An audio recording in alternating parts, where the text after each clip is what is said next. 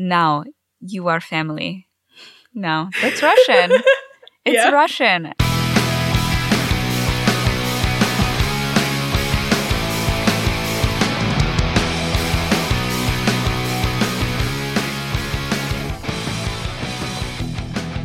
All right. Hello, hello, hello. Oh my God, what a beautiful morning in the East Coast. Mm-hmm. There's sun shining through the windows. Yeah. I want to sleep for 5 more hours, but my bladder said, no, get up, Yes. go to the bathroom. I was awoken this morning by children playing outside of my window. Your worst nightmare. Yep. Not a big kids gal, I gotta say. That's okay.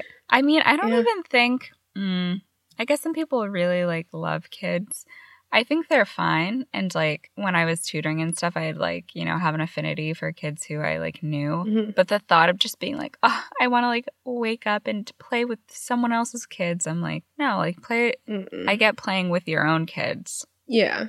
I don't know. I've been a nanny for many years and babysat a lot of children. And it's not like I don't like children.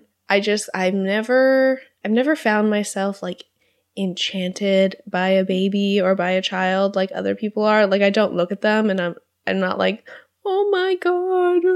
Yeah. I don't know. I'm just kind of what's up? How you doing? But you know who loves children? Who? Literally all the family members in the fucking movie we're about to talk about. Shall we just head right into it? We'll just head right into it. Today we are doing 2002's romantic comedy smash hit, My Big Fat Greek Wedding. The crowd is cheering. The crowd is roaring. Mm-hmm. I watched this movie a lot growing up. And now I'm did I watch it a lot or did I just watch it one time? It was very memorable. I watched this movie with my parents when I was growing up. Many quotable scenes. Yes. It's just a really wholesome movie, honestly. You could watch this with your parents and not feel Oh, yeah. totally insane. Yeah, I watched this a lot. In my household growing up, we'd watch it all the time because we had it on DVD. Mm-hmm. Oh, man. It's just... I was so happy the whole time I was watching it. I was just It's a beautiful family story. It's about a woman figuring out what she wants to do in life and making that happen for herself after kind of neglecting her own needs for a really long time. Yeah. We found out in our research that My Big Fat Greek Wedding started out as a stage show, and it was based on Nia's life. And then it was produced by Rita Wilson and Tom Hanks. Because I think Rita Wilson saw the stage show and was we gotta make this happen. Yeah, she brought Tom Hanks to go and see it. And after Nia found out that Tom Hanks saw the show, her friend kept prank calling her, pretending to be him. And so when Tom Hanks actually called her, she was haha, very funny. And he was no, I am Tom Hanks. For real. My bad. Yeah, and then they made the movie. And, because it's based on her life, the character of Ian is based on her now ex-husband, Ian Gomez, who actually plays Ian's best friend, Mike, in the movie. Mm-hmm. It's funny that they cast, I cast you have to cast the leading man as the tall, dark, handsome, whatever. But it's funny because in the movie, the lead is a tall man with lots of hair. And Ian Gomez, her real life husband, is shorter and bald and kind of chubby. Yeah. We also found out that it is one of the highest grossing rom-coms, if not the highest grossing, because I did see, I read this in an article from 2017, so I don't know if things have changed since then, but it was made on a $5 million budget, which for a major motion picture. Not a lot. Yeah, it's usually, I want to say, no, I'm not going to even estimate, because I want to say 20,000, but maybe it's not. 20 million? Yes, 20 million. Yes. Yeah. But $5 million, so it's a really small budget, but it earned more than $360 million. Insane. Wild. I hope everyone's living off that My Big Fat Greek Wedding money. Oh, yeah, I hope so, too. It was also shot right here in ye old Toronto. In Christina's apartment. Yeah, it was shot right in my apartment, actually. I do live in the Portokalos house. But, yeah, there's like a really big Greek community here. And Nia she's from, I believe she's from Manitoba. She's not from Ontario, but she went to Ryerson, which is a university here in Toronto. Yeah, and they use that university as the university in the movie. Yeah. So yeah, there's a huge Greek population here, and a lot of the food that they had on set was donated by local Greek restaurants because their budget was like teeny tiny. So that was really cool. Yeah. I feel like Toronto is often used as like a stand-in for New York and then Seattle. I feel like I don't often see it used as like a stand-in for Chicago. But I've never been to Chicago, but I was kind of like, yeah, I buy it. I've been once and I was like, I wouldn't be able to tell. Yeah. I have no idea. I'm like, unless the bean is in the shot, like I would have no way of knowing. Sorry if you're from Chicago. Sorry to that bean. Okay.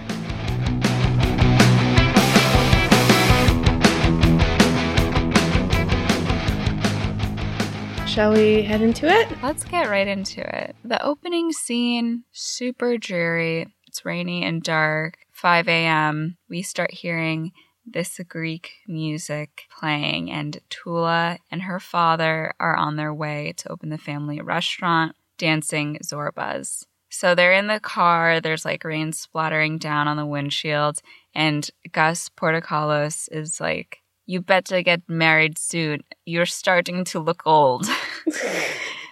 The Greek accent will become better as we progress in the script. I feel like mine is just going to be a weird mix of like Russian and vaguely Eastern European Greek. It's going to be bad. I'm so sorry in advance. Mine is not better. Okay.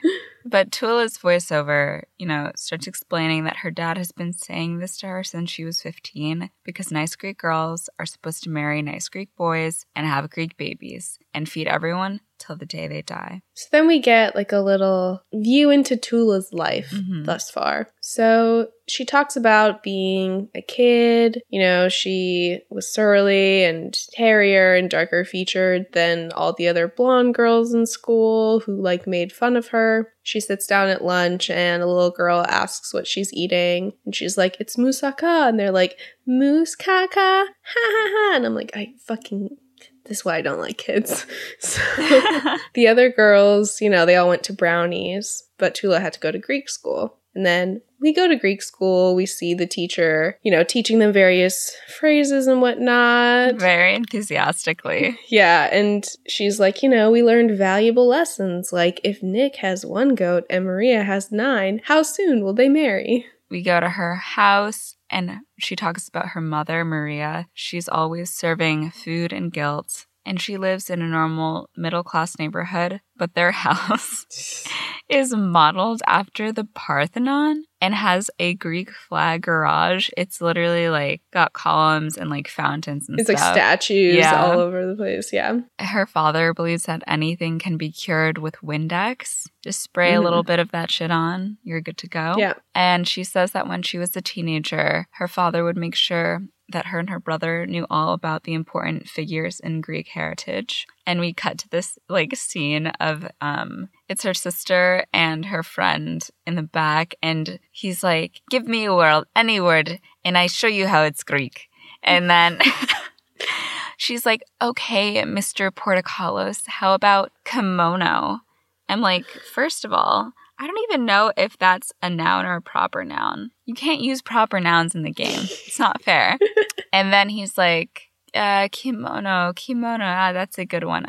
It's like, he's like, kimono, kimona, which means coat. Yeah. He's like, what do you put on in the winter when you're cold? A robe. Like something like that. Yeah. It's like a stretch. It's a stretch. Yeah. So, robe, kimono, there you go. So they pull up to the school and Tula gets out of the car and Gus calls after her and he's like, "You should be proud to be Greek." Then a couple years later, Tula's grandmother came over from Greece to live with them. She's like a little bit senile. Like, she thinks she's still in the war. Yeah. And she thinks that everyone around her is Turkish and they're, like, trying to kidnap her or something. So she, like, says stuff in Greek and then, like, runs out. Everyone's running after her. They're like, oh, yeah. And she's like, get away from me, I assume, in Greek. And we just see, like, the whole family kind of in the background, and Tula is just, like, disillusioned. Yeah.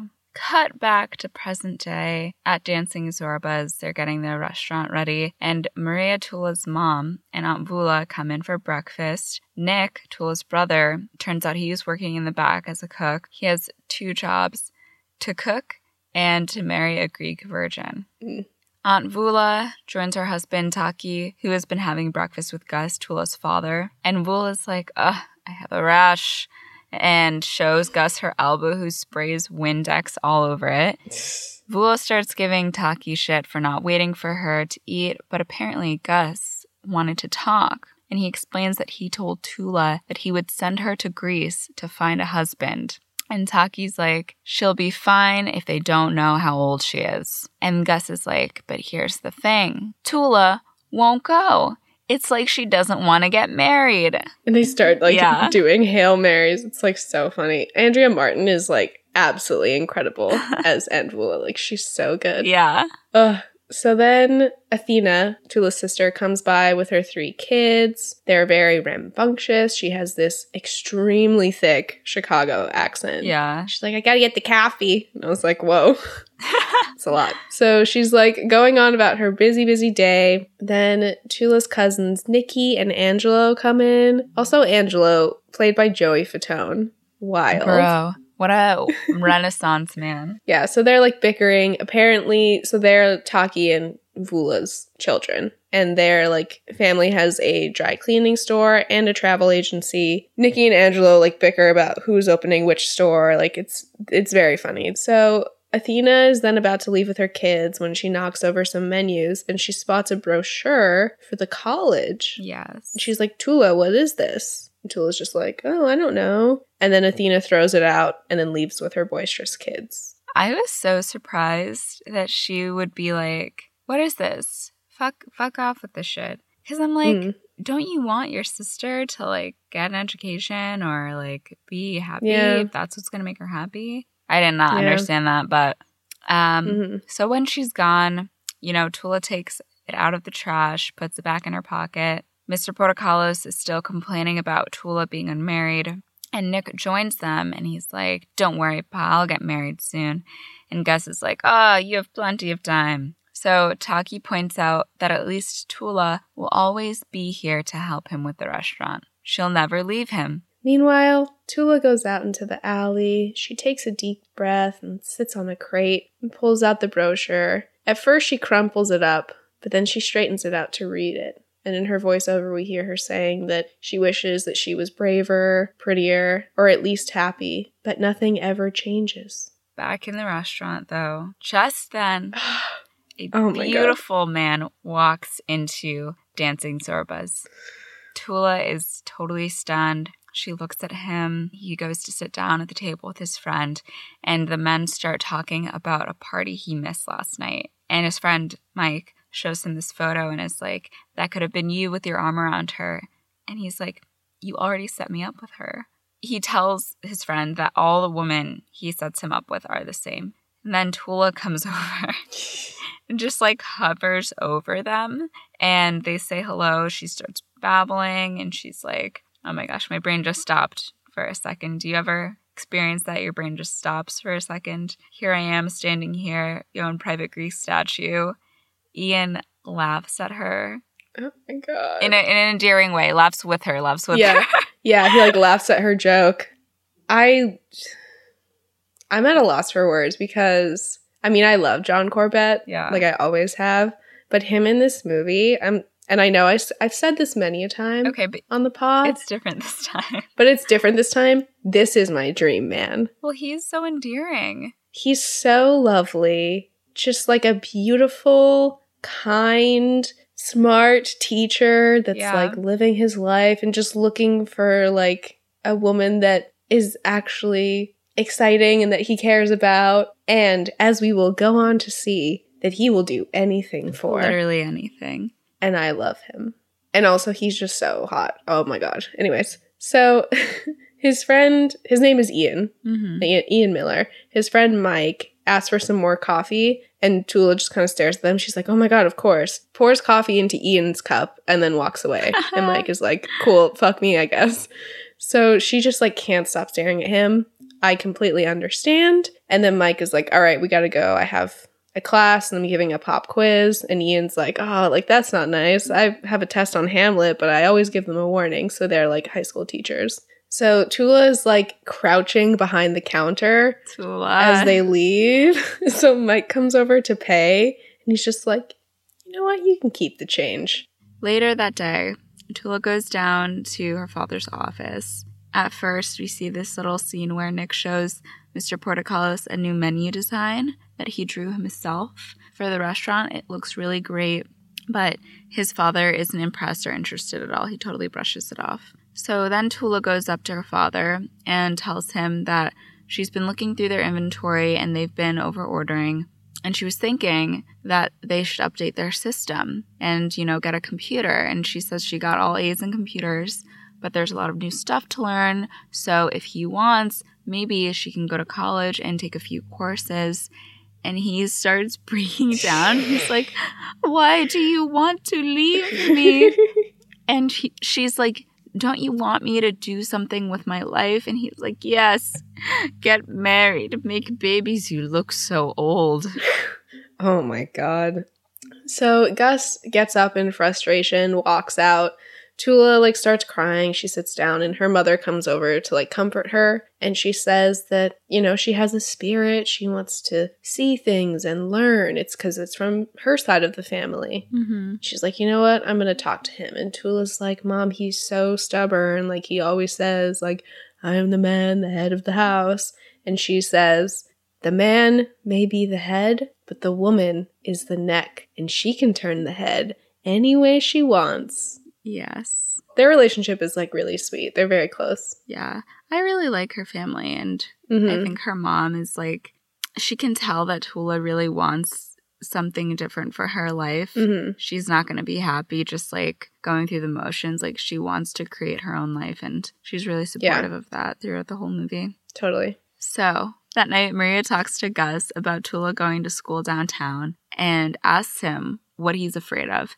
And he's like, someone will ask her to take a bag down to the bus stop and sell dope. And he thinks that someone is going to just approach Tula with drugs and be like, yeah, you gotta sell this. Sell. Yeah. And Tula's just gonna be like, oh, okay. This 30-year-old woman's gonna be like, of course. Of course I'll sell your drugs, Mr. Drug Man. All right.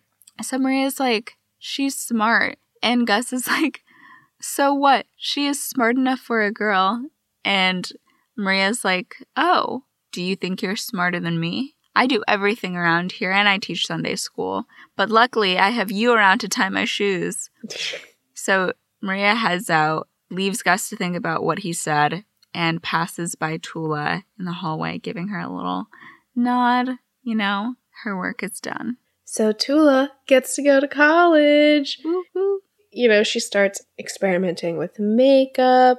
You see her, like, answering questions in class. She, like, puts on contacts. She starts doing her hair. Mm-hmm. And, like, one thing that I love the most about this movie is that she just does all of this for her because she wasn't happy with her life. Yeah. And she's like, you know what? I'm going to make changes that will make me happy. And then, in turn, like, becomes more confident and is able to, like, open herself up to love. But she did this just for herself. Yeah. Yeah. Which I think was great. And when she, like, sits down in the cafeteria for the first time, like, to have lunch, she goes, sits down table by herself, and then she sees, like, these girls, like, hanging out with each other, and she's like, can I sit here? And she goes and sits with them, and they talk, and she eats her sandwich, and I'm like, yes, Tula, you did this for yourself. You did this, and you wanted this, and you fucking made it happen. Damn, I just got goosebumps. This movie is so good. Yeah, so, you know, we just see her, like, kind of thriving at school. She's doing really well. And she sees this, like, bulletin for a seminar on computers and tourism. So she, like, snags it and takes it home. Yes. On the sidewalk, Tula's walking with Maria and Aunt Vula, and they head into the travel agency. She shows Vula the flyer for the seminar about tourism and computers, and she's like, I could apply what I learn at the agency, and your business would double, triple, and you could take a vacation. I would book the vacation for you. And she's like, but would you hire me? And her mother is so proud. She's just like really happy for her daughter that she's working hard and she wants to like, you know, get this new position. And Vula's like, yes. And they're so ecstatic and hugging each other. And then they walk to the restaurant and Maria's like, okay, we have to make Gus think this was his idea. Yeah, I think Vula and Maria are like bickering. She's like, tell me what to say, but don't tell me what to say. Yeah. So good. So we get to the restaurant. Maria, Vula, and Gus are all sitting down in a booth. And Maria's like, so, Vula, how is business? And Vula goes, oh, woe to me. Business is bad. And Gus is like, what's wrong with the business? Like, do you need money? And Maria's like, oh, no. What she means is with the two businesses, she suffers. She suffers. She's all alone all day at the agency. She gets no time with Taki because he's at the big dry cleaning store. And Gus is like, well, send Angelo or Nikki to work at the travel agency and then you can be with Taki. And then they just kind of sit there. And Vula's like, that would be good. And Maria's like, that would be no good. Because neither Angelo or Nikki know how to use the computer. Meanwhile, Tula is just like standing there, pouring coffee and like staring at everyone. And Gus is sitting there, he's thinking, and he's like, aha, I got it. Tula will go work at the travel agency and you send Nikki to work for us. And they're all like, oh my God, what a smart man. Like, oh my God. Fucking placating this old man. So funny. I love how they're interchangeably just tossing around their offspring to work at the different businesses. Yeah. Oh, man. But when Tula gets to work at the travel agency, she's really thriving. She's doing amazing. She has like her headset on and she's like, okay, let me connect you to American Airlines. Yeah. American Airlines, I want these tickets, like da-da-da. Yeah. She, you know, she looks great. She's doing her thing. Mm-hmm. I'm like, pop off, queen. You are doing amazing. Yes. So outside, who else but Ian Miller is getting shawarma from a cart outside of the travel agency. What? I could die. He spots Tula and immediately enthralled, entrapped. Yeah. Tula goes over to the water cooler and notices that he's staring at her. She is like taken aback. He smiles and waves, and then she gets freaked out. And when he's distracted, she slides down the wall behind the water cooler to hide from him.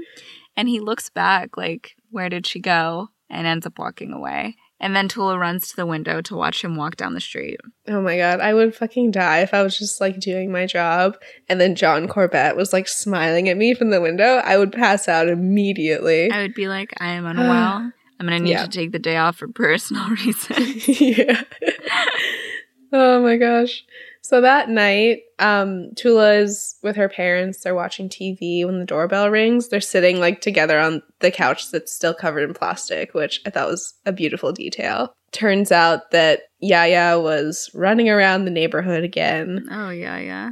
Their neighbor found her and brought her back. She's like, did you lose this? And like Yaya is mumbling in Greek about Turkey once again. And Gus is like, oh, you find my mother again. Brings her back in. I think he starts like talking about something. And then the neighbor is just like, keep your grandmother off my lawn, out of my basement, and off of my roof. And Gus is like, you know what? Give me a word, any word, and I will tell you how the root of that word. Woman walks away. And he's like, is Greek. So he brings Yaya back into the living room with everyone. He sits down. He's like, you know, Tula, there are two kinds of people. Those who are Greek and those who wish they were Greek. And Tula's just like, oh my God, we know. And gets up and walks away.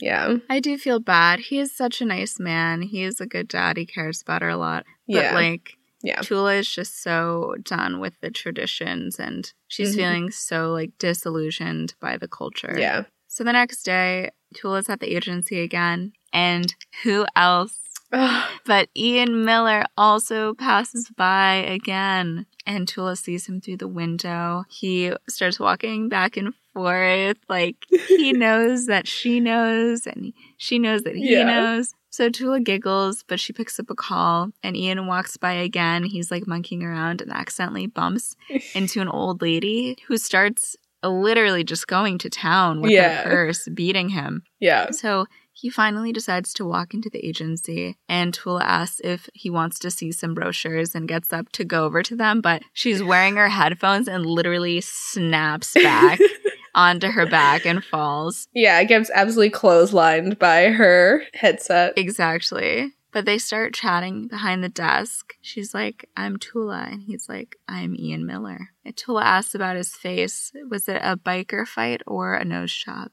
And he's like, you don't want to know. And then he asks her out to dinner, and she agrees. Oh my God. So then we cut to their date. You know, Ian's talking about how he used to be in law school. You know, his whole family were all lawyers, but it just wasn't for him. So he switched to education. Love him. And Tula's just like, you know, it takes a really strong person to do that. You know, Ian looks like he stepped right out of a romance novel. Like, he's wearing a suit. Like, his hair is just, like, so, like, fluffy and long and gorgeous. And he's like, well, you know everything about me then. I'm a strong vegetarian teacher. Amazing. I know. Fucking music to my ears. And he's like, but I don't know anything about you except that you're Greek.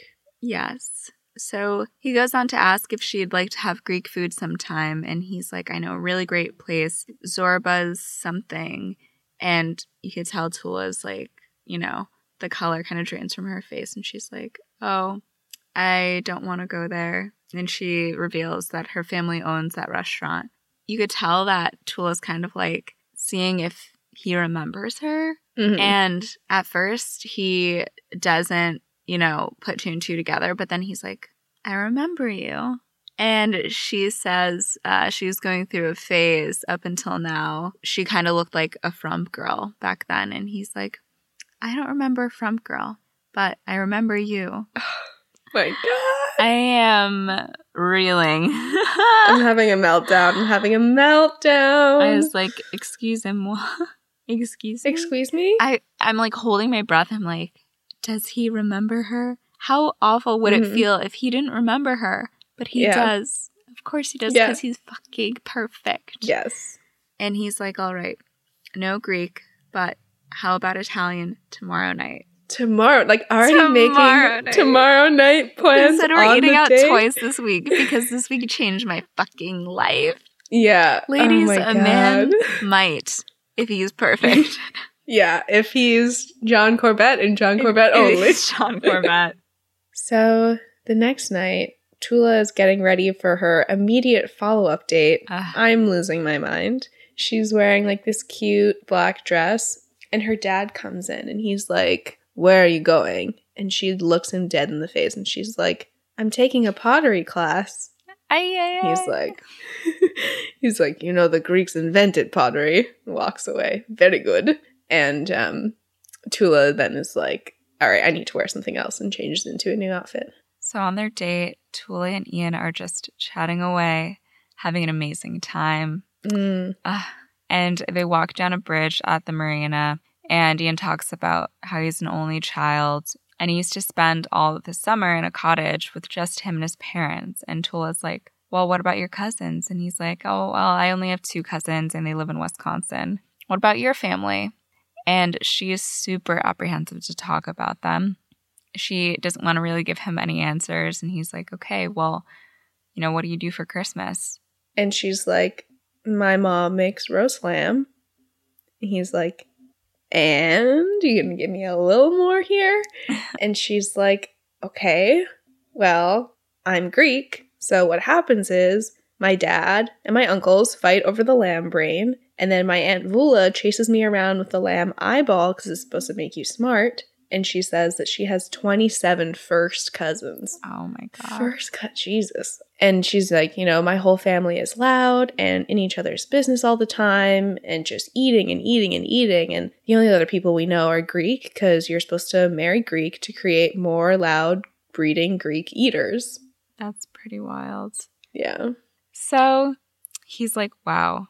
And she says no one in her family has gone out with a non-Greek before. And she just thinks Ian is absolutely wonderful. But she doesn't see how it's going to work out. And he's like, what's to work out?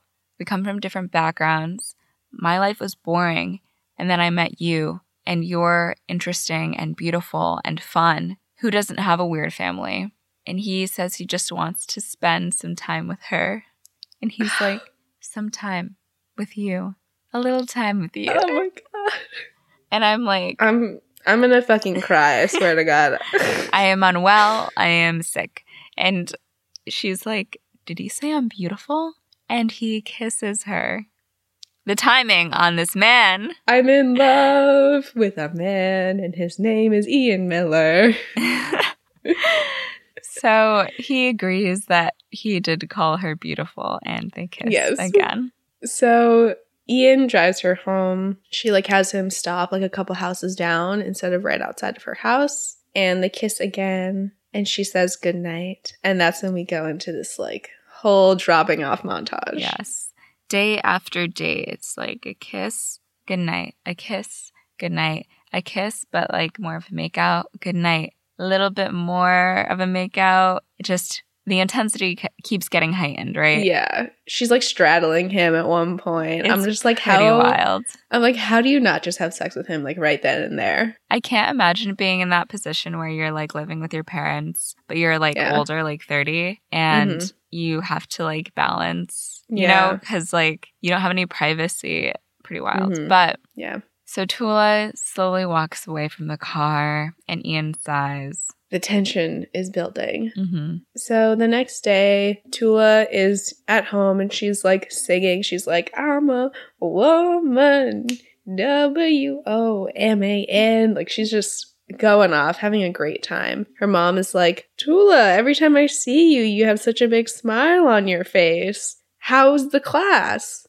And Tula's like, She's like, your pottery class. She's like, oh, it's great. It's really good. It's really good. Then walks away. Oh my gosh. So later that day at the agency, Ian and Tula are making out in the agency, pretty bold, when Nikki, Wula's daughter, comes in. And Tula introduces them, and Nikki informs Tula that the family knows. Apparently, someone saw them making out in Ian's car, and it spread through the entire Greek community. So then we cut to the Portocalis house where Gus is yelling at Ian. And he's like, you should have asked my permission to date Tula. And Ian's like, I'm sorry, sir, but she's 30 years old. And then eventually Ian gives in and he asks Gus's permission. And Gus is like, no. And so Ian goes outside. He tells Tula that he'll see her tomorrow and he leaves. Gus then looks at Tula and he's like, didn't I say it was a mistake to educate women? But nobody listens to me, and now we have a boyfriend in the house. Is he nice Greek boy? No, Greek. No, Greek. Xeno with the big, long hairs on top of his head. And he, yells some more stuff and then runs out of the room. Tula then, apologizes to her mom for lying. And Maria is like, okay, maybe you're having a little romance, but end it now. And Tula's like, but I love him. And she's like, Tula, eat something. Ay. So they have dinner, and Tula's setting the table. And Maria tells her that her father has invited a friend over for dinner. It is a setup for her from her father. The man is balding. No offense to balding man. But he is sweaty and he's blowing his nose. He's a pretty gross guy. Then the next night, we see Tula and Ian at the end of their date. Ian drives Tula to his apartment and invites her upstairs. Tula takes a moment to think about it, and she's like, yeah, I want to go upstairs. They walk up the steps and we see from the window, like, he turns on the light and she immediately, like, pounces on him. Oh my God. And I'm like, I understand. I would do the same. The next night, another setup. This time, the man has a unibrow. The next one has a huge mustache. And the setups just keep getting, less and less desirable for Tula. There's that one guy that's, like, licking the spoon and, like, staring at her. It's pretty nasty. So then we see Tula meeting Ian's parents. Mm-hmm. And, Ian's mom asked Tula a little bit about, like, her heritage and the origin of her name. And Ian's dad is like, oh, like, what about your last name? And Ian's like, oh, yeah, like, portakalis, it means orange in Greek. And Ian's mom is like, oh, Rodney, didn't you have a Greek receptionist? And then they're like, oh, was she? And she's like, oh, no, she was Armenian. Is that close to Greece? And Tula's like, not exactly. And Rodney's like, oh, no, she was Guatemalan. And I'm just like, what? The struggle. Yes. That night in Ian's apartment, Tula and Ian are laying in bed, and he's lying on her stomach looking at her. They both say I love you to each other, and he takes a deep breath, and he's like, I don't know how to say this. Will you marry me? And Tula's like, yes. Oh my God. And he gives her the ring. Okay, men, here's a little hot take. This is just coming from one woman, Yeah. But literally, if a guy proposed to me and didn't have the ring, I would be livid. Because the ring means that he planned it, right? Yeah. And if he doesn't have the ring, this means that he kind of was like, you know what? I'm just going to throw it out there. I'm just going to do it. I just want to see what sticks. Just toss the spaghetti on the wall. I'm like, no, you have to fucking plan this. Think about it for a minute. A week or two. Yeah. This scene, this is definitely an ideal proposal for me. As I said in the Bride Wars episode, I would love a proposal in the home. In the home. And yeah, I'm just like, wow, you're just like in your bed and then he proposes and then you're still in your bed and you're comfortable and it's great. You're like, you live in the bed, you eat in the bed, you hang out in the bed, you die in the bed. There's actually in Sex and the City when Carrie is dating Aiden, who is played by John Corbett. Oh my God, yeah. Yeah, there's like an episode where it's like all about like their bed and how like Carrie's bed has become like their own mini New York. It's like the best restaurant because they'll like eat in bed and like blah, blah, blah. And like he kind of is more of a homebody and he like doesn't want to go out. So then she goes out for a night. But at the end, she just like wants to be with him. It's very sweet. Why don't they end up together? Well, she cheats on him with Mr. Big the first time they date. And then she tells him and he breaks up with her. 2 seasons after that, they like run into each other and she like wants to get back together. He's really reluctant because like he doesn't really trust her. But he does agree and they start dating again and then they get engaged and she's like not really like excited about it. Like she doesn't want to wear the ring on her finger. She like wears it as a necklace. She like tries on a wedding dress and like has like a full body like allergic reaction. So she asks him if they can postpone the wedding. She's like, I just need some more time. Because they're also like moving in together at the same time as well. Like he bought the apartment and next door and her apartment. And they were gonna like combine them. And it was just like too much. And then they go to this party. It's like a white party. So like she's wearing a white dress and they're like walking home and he's like, let's go get married like right now. Like you look so beautiful in this dress. I have seen that episode. Yeah. And she's like, no, like I told you I need more time. And he's like, come on, like it's just you and me. Like, let's do this. I want to lock this down. Like, I want everyone to know that you're mine. And she was like, you still don't trust me. And he didn't. And then they break up. It's really sad. He was like the best dude that she ever dated. Yeah, he sounds like the best guy. Yeah. But I guess, to be fair, that was like the trust was broken when she cheated. Yeah. They weren't the match. Yeah. That sucks though, because I don't think like Big is like nice. But no, I guess I hate Big. For him, I mean for her, if she this is not the movie we're talking. Oh my God. Okay. Anyways. Back on track. So we go to the Portakalis house. Yes. Gus is like sitting fully in the dark in his chair in the living room. The drama. Yeah. Maria comes into the living room. She like turns on the lamps one by one. And then she's just like, enough. It's enough. They love each other. It's done. He's just like, how could she do this? He's like going on and on and on. Is he a good boy? I don't know. Is he from a good family? I don't know. Is he respectful? I don't know. Because nobody talks to me about nothing no more. A respectful boy would come here and ask for my permission. That was so Russian. I'm having a hard time, everyone. Yeah. It's hard. I'm like, I don't know that. It's like meatier than Russian. It's not as sharp, but Yeah. It's less like the sound. It's less that. I don't know. I'm not an expert. I never took a dialect class. Coach me. Put me in, coach. So he wants them to be married in the Greek Orthodox Church. He's just like, why is she doing this to me? And Tula walks outside on the porch, takes a breath of fresh air. She can hear her parents talking about her engagement inside. So the next day, Tula goes to visit Ian while he's teaching at school. Mm-hmm. You know, he sees her standing outside his door, so he excuses himself from the class. Like, to the kids, he's like, try not to be too loud. Like, he's clearly the coolest teacher in the school. I would have probably had a huge crush on him. So Tula then gets him in the hallway, and she's like, let's go to Vegas. Let's go to Niagara. Let's go to Fiji. Do you want to go to Fiji? And he's like, okay. And she's like, okay, let's go. And he's like, what?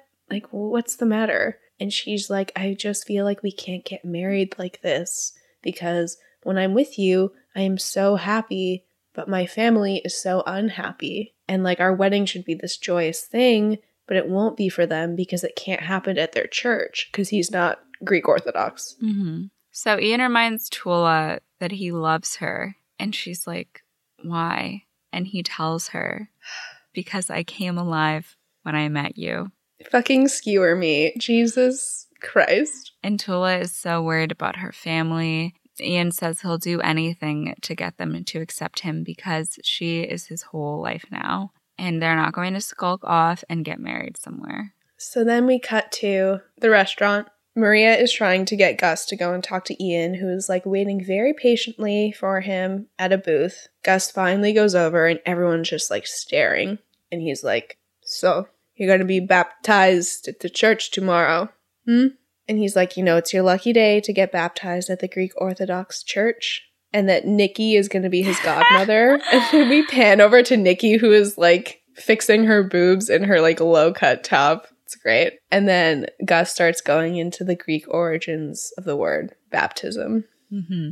The baptism is so wild. I've never been to a baptism. Nikki is rubbing this oil all over Ian's chest. It looks so hilarious. Yeah. And he gets baptized in a blow-up kiddie pool while the family watches. And Tula tells Nick that any minute now he's going to look at her and be like, yeah, you're so not worth this. But Nick, being a good brother, says she is worth it. Aww. After the baptism, Tula meets Ian in the back room of the church, and he's like, I'm Greek now. And she just throws her arms around him and is like, thank you. Ladies, a man will never get baptized for you. Ladies, a man will never get into a blow-up kiddie pool as a full-grown adult to get baptized to be married in your Greek Orthodox church. He's just the best man that I've ever seen in a movie. So then we go to the restaurant where they're having a huge party for Easter. So Tula teaches Ian how to say Happy Easter in Greek, which is Christos Anesti. And he's struggling. I think he says like Chistro Nasty. And she's like, that was close. Good job. When Mr. Portokalis walks by, Ian tries saying it to him. And as Gus walks away, he's like cursing under his breath. And he's like, when my people were writing philosophy, your people were still swinging from trees in Greek. And Tula hears this and she just goes, he likes you. Ay. So Athena walks out of the kitchen arguing with her husband, and Maria's husband goes over to them. And he's like, you better get earplugs because if the Portocalos women are nagging somebody, they die. And Tula's just like, ooh, I can't wait. You're going to be in so much trouble when I tell my sister you said that. Suddenly, everyone comes up to Tula and Ian, and they're so excited. They ambush Ian and crowd around him and start kissing him. Yeah, she's like, oh, sorry, this is Ian. They're all like, Ian! Rush him. And they like push Tula to the back of the room. So then the food is brought out and everybody rushes to the buffet. There's live music. People are dancing. Nikki and Taki are dancing. Some of Tula's cousins go up to her and like to see the ring. And one of her cousins is like, does he have any brothers? Like I would also be asking the same. Yeah. Nick goes over to Ian and is like, I've never seen my sister this happy. And I'll kill you if you hurt her. And then he's like, oh, look at your face. It's just a joke. And he's like, good one. No, a good one is I got a gun and I swear I'll jam it right up here. And he's like, got you again. Got you? Yeah, got you again. Just kidding. I like you. I like you when I take out your kidneys. I'm just like, I don't know. I do not know what to do at this point in my life. I don't know. Do I agree? Do I pretend? I do not know. So Nikki calls over to Angelo, and he's like, hey, Angelo. And Angelo's just like, we're going to kill him. Just trolling poor Ian. So funny. Yeah. So the dancing begins. Like, Nick, like, does this really cool, like, jump over to the dance floor. They're all like... Honestly, I think Nick is very attractive. Yeah, Nick is super hot. Definitely into Nick. Yeah, he, like, does his dance, and they're all like, Oppa! And then Aunt Vula comes over. This is my fucking favorite scene in this whole movie. She goes over to Ian and Tula, and she's like, oh, Ian, let me touch your hair. This was improv, by the way. She just forgot her lines and was like, let me touch your hair. So she's like playing with his hair. And then she's like, when you come over to my house, I'll cook for you. And Tula's like, I don't know if that's a good idea. And Vula's like, what do you mean? Like, I'm the best cook in the family. Didn't you tell him? And she's like, no, I told him like many times. It might be a little tricky because Ian's a vegetarian. He doesn't eat meat. And then Vula's like, he don't eat meat? What do you mean he don't eat no meat? Meanwhile, everyone is like, yeah. Everyone stares. Complete silence. And they're just staring at him, and she's like, oh, that's okay. I make lamb. And then everyone goes right back to partying. Fucking amazing moment. Iconic. And then, you know, Maria and Vula go over to dance, and while she's dancing, Vula's like, Ian, you watch me. And she's like dancing. It's so funny. Andrea Martin is incredible. So, cut to a dinner with the Millers. The four of them are just sitting in dead silence. And Ian's like, so we set a date for the wedding. We're going to get married this fall. And Harriet is like, oh, I'll call the country club and see what's open. And Ian's like, well, actually, we're going to get married at Tula's church since her family is religious and we aren't. And he's like, hey, Tula, like, show them the brochure. So Tula takes out what looks like a baby's scrapbook, like a fully decorated binder. Apparently, Nikki's doing. Nikki, the girl cousin, not Nikki, the brother, with wedding stuff in it. They booked a hall called Aphrodite's Palace for the reception, and Tula hands them the brochure, but she's like, the Parthenon backdrop is optional. The Millers are just kind of like, okay, not the country club then. So then we cut to the Portocalos house where they're, you know, doing a lot of the wedding planning, the preparations. The family is like arguing about who to invite. Like Gus has this long list, and Tula's like, we just want to keep it small. It's like you'd rather go bankrupt than insult anyone from the church. And he's like, Tula, I came to this country with $8 in my pocket to make all this for you. And who knows how long I'm gonna be alive.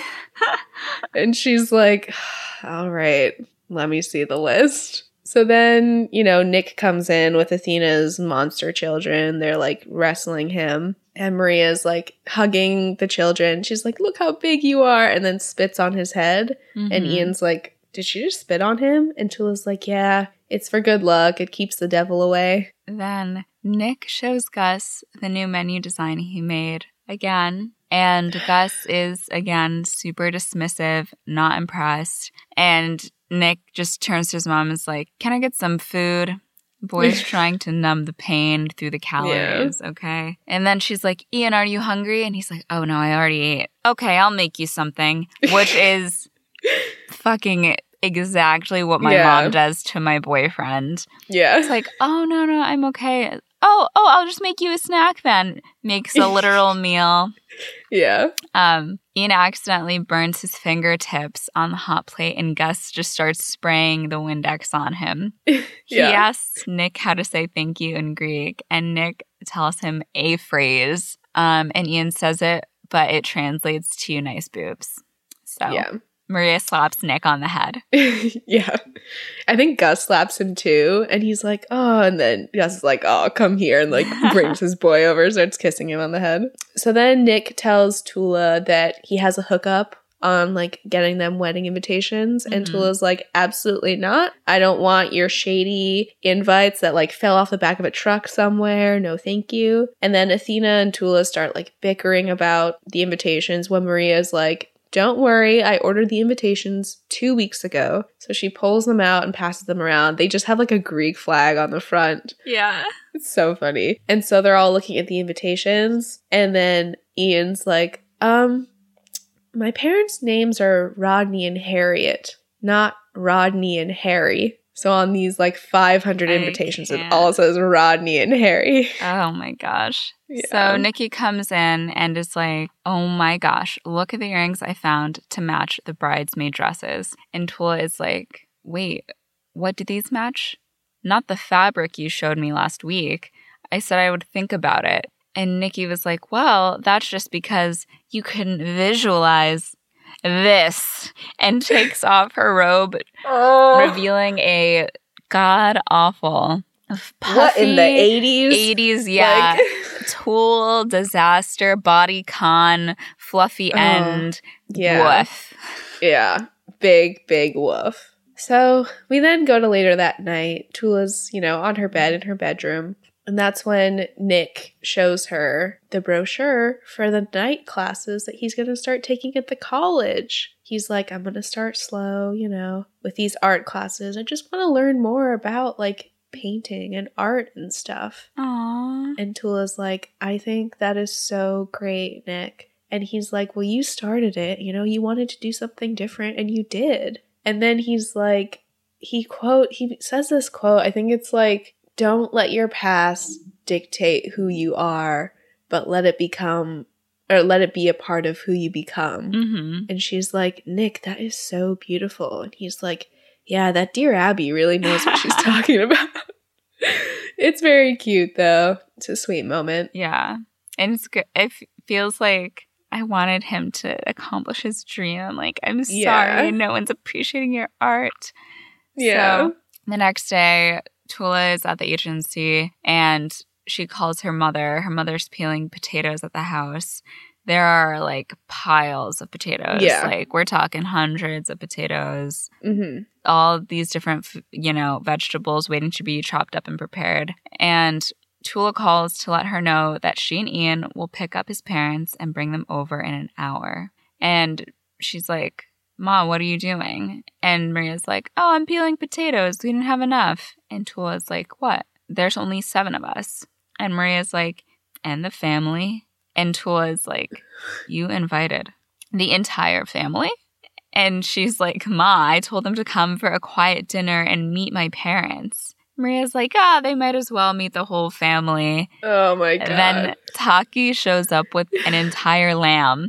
And she's like, put it on the spit. Oh my God. So the car ride over to the Portacala's house is a little tense. Tula's freaking out. Mm-hmm. Then they arrive and the Miller family is in total shock because there's like 50 people just standing in the front yard. Yeah. It's a party. There are like tiki torches everywhere. It's a full-on party. And like Gus is like roasting the lamb and everything. The Millers walk over. Ian's mom has like a tiny little bundt cake for the 7 of them. Aye. And then the whole crowd like swarms them. Gus pushes his way to the front and he's like, So nice to meet you. Welcome to our home. And then he goes through and introduces every single person in the crowd, including like the 500 Nicks. It's like Nick, Nikki. And he's like, and I am Gus. He just immediately goes in for a hug from both of them. Maria comes out and welcomes them. Ian's mom hands her the bundt cake. And Maria is like, oh, a bundt cake, a bunk. It is a tough time. She can't pronounce bundt. But Ian's parents are just taken aback. They're like having a culture shock. Yeah. So Nikki fucks with Ian again and tells him to say, everyone come in the house in Greek. It's not that. He's saying, I have 3 testicles.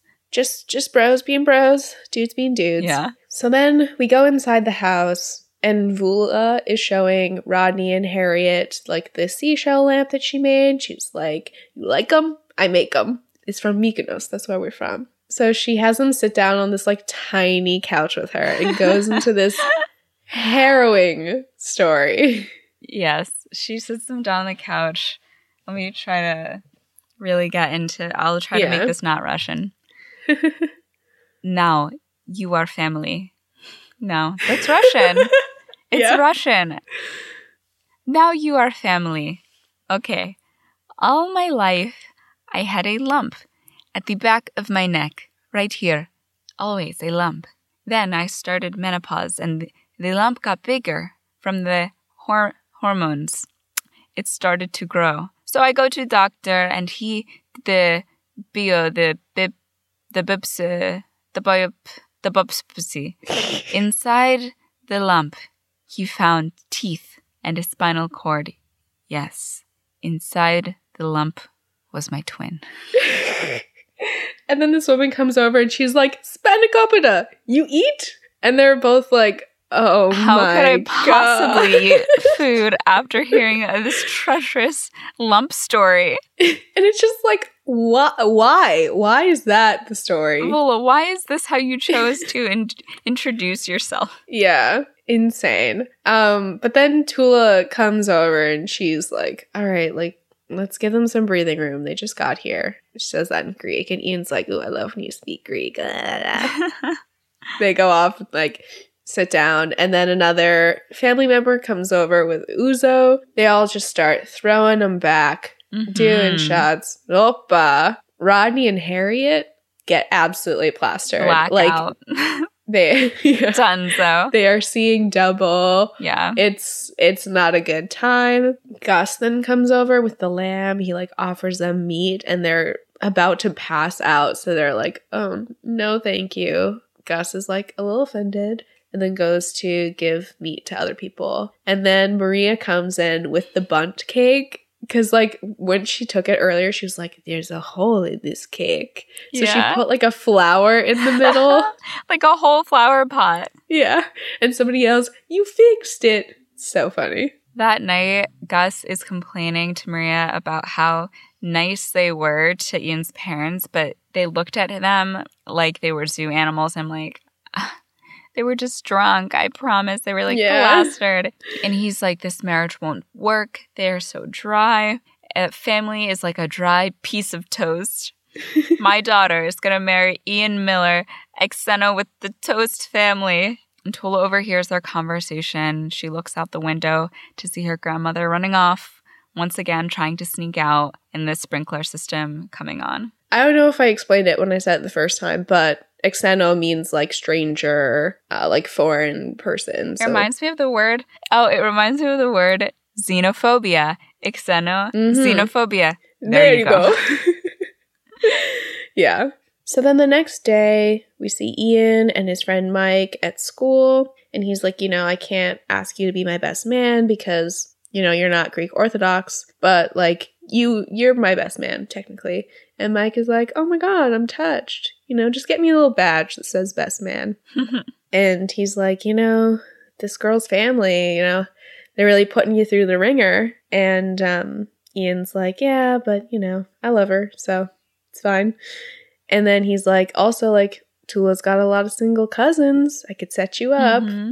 That night, Tula's in her bedroom. She is sitting in her bed and her mom is like, what's wrong? So she asks Maria if this wedding is killing her father. And Maria's like, he just wants you to be happy. And Tula says she is. Maria tells her that in her village, they had many wars. And her mother always said, we are lucky to be alive. And Maria thought, we're not lucky when they are telling us where we should live and what we should eat. Nobody has that right. And then she sees her kids.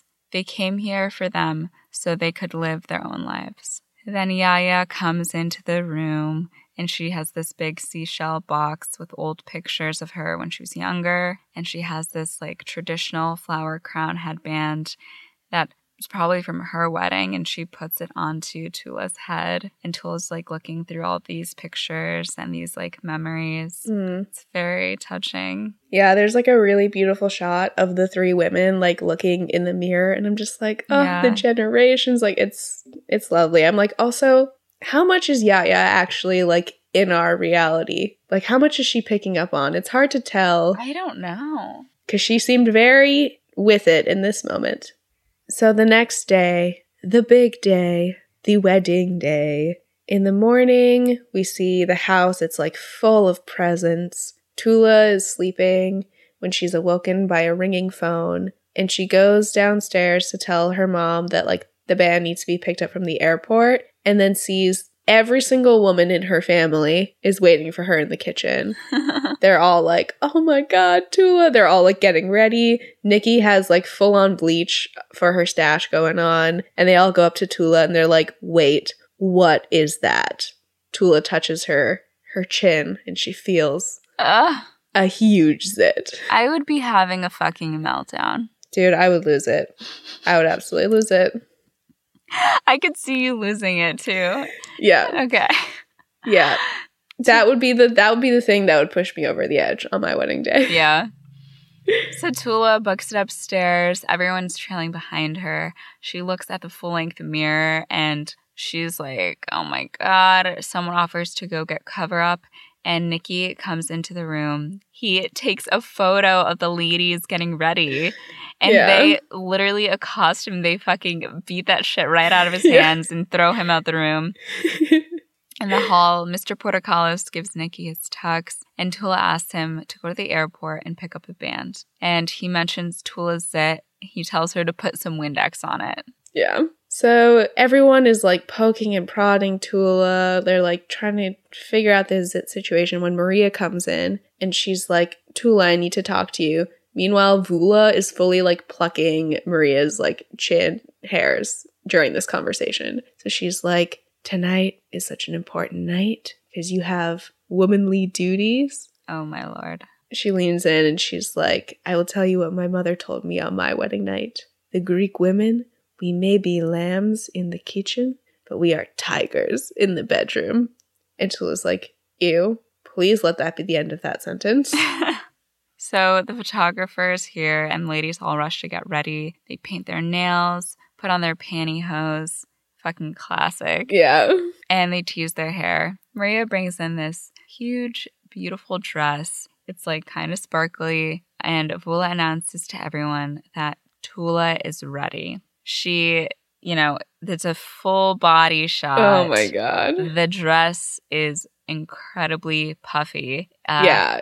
It looks kind of insane. Yeah. But, whatever is traditional, Tula's doing it. Yeah. She still looks gorgeous. It's just not for me. Yeah. I can't remember what she says. She says, like, I look like a puff pastry or something like that. Something to do with like snow. Oh, I look like the Snow Queen or something. Yeah, something like that. I can't remember. I don't know. So then we get to the church for the wedding. You have a great like overhead shot of the two sides of the church, like one for the bride side, one for the groom side. The bride side fucking packed. Ian's side, there's like 15 people. It's pretty bleak.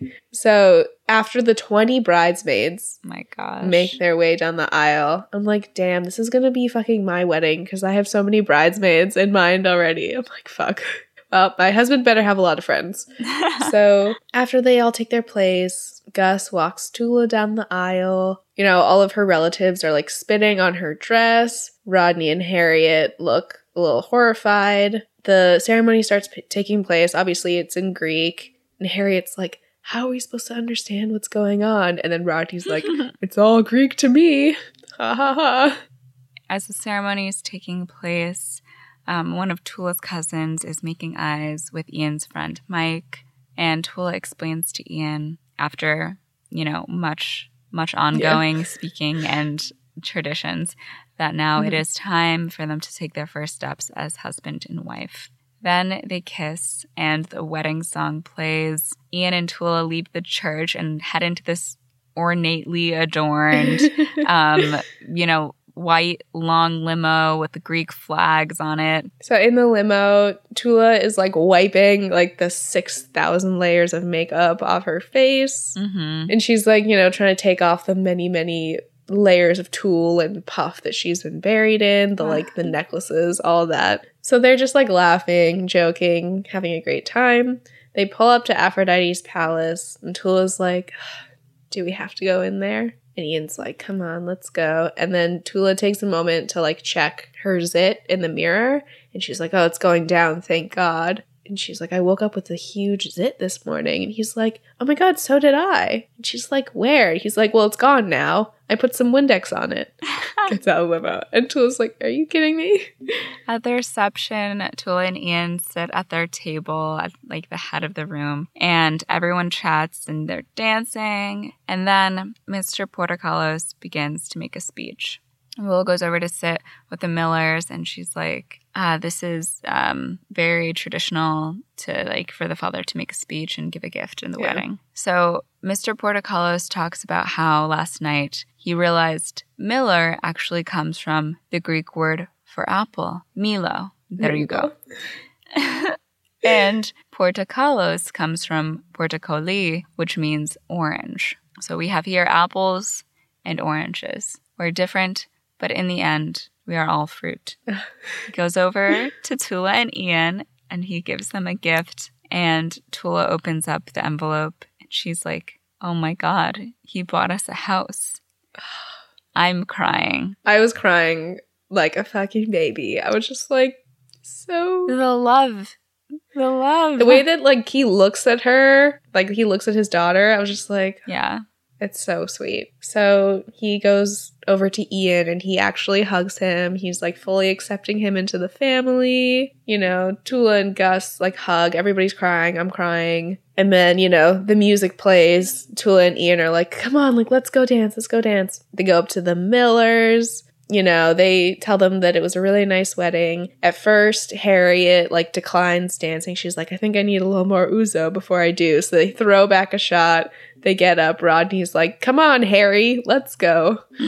So then we pan over to Vula, who's sitting on Taki's lap. And she's just like, oh, Taki, he looks Greek. Aww. So then, the parents, the in-laws, and the whole family, they're all dancing together, like in a circle. It's like a traditional Greek dance. So then we hear Toula's voiceover. Sometimes I'm afraid that it didn't happen. I'm scared that I'll wake up and be buttering garlic bread, waiting for my life to start. But it did happen. It did. And I figured out some stuff. My family is big and loud, but they're my family. And yes, we roast lamb on a spit in the front yard. And wherever I go, whatever I do, they will always be there. Ah, so sweet. Yeah. The way that his parents even, like, they're a little crazy and eccentric, but his parents end up still really getting along with the family. I think it's really beautiful. Yeah. So flash forward to 6 years later, Toula has a little voiceover again, and she says, so Ian and I moved into the house my parents bought us. A minute later, I was pregnant, and 6 years later, it was our daughter's turn to go to Greek school. And Toula's daughter tells her that she wants to go to Brownies, but Toula promises her instead she can marry anyone she wants. And so they start walking to the Greek school. Turns out their house is next door to her parents' house. And they, like, wave, like, where are you going? And she's like, Greek school. It's so... This movie is so good. It's just so genuine and honest. And I feel like they are discovering, like, Toula has an internal conflict instead of just... like shit and crap like happening to her, making her life horrible. It's more of like discovering who you are, figuring out what you want to do with your life. Yeah, and I'm so happy that it didn't go the route of like, oh, like the family, like it leads to like Ian and Tula breaking up, but then they realize, like, we didn't have to deal with that cliche bullshit. Like the relationship was steady and fine the whole time. Any of the conflict was just like the family conflict, but even that, it wasn't like huge blow up fights, or it's just like it felt very real and normal. And it's a very touching movie and also just like so fucking funny. Yeah. I think the quotes are just hilarious. Yeah. The actors do an amazing job. So good. I love the actor that plays her father in this film. I think his timing is impeccable. Yeah. He came out of retirement for this movie. It's from like he transfers seamlessly through the touching moments to the funnier moments and like the more outrageous moments. Oh, it's such a strong ensemble. Like it really feels like a family. Like that's so clear. Yeah, I think it makes for a really easy watch. Like you don't have to put a lot of like mental strain to like be able to watch this movie. It's just fucking delightful. Yeah. You should watch it today. Watch it tomorrow. Yeah. It's a good Sunday movie for when you want to just like enjoy yourself. There's not a single thing I would change. It really reminded me of my family's like eccentric traditions, or just like I honestly, because I have a smaller family, but my mother's side is from Serbia, so it's like very much like you eat, you cook, you get married, you make babies, you cook for your husband, you know, that whole thing. And it's just really like I like seeing this narrative of like the immigrant family and just like the love and also the tradition and the culture and stuff. And marrying a white guy.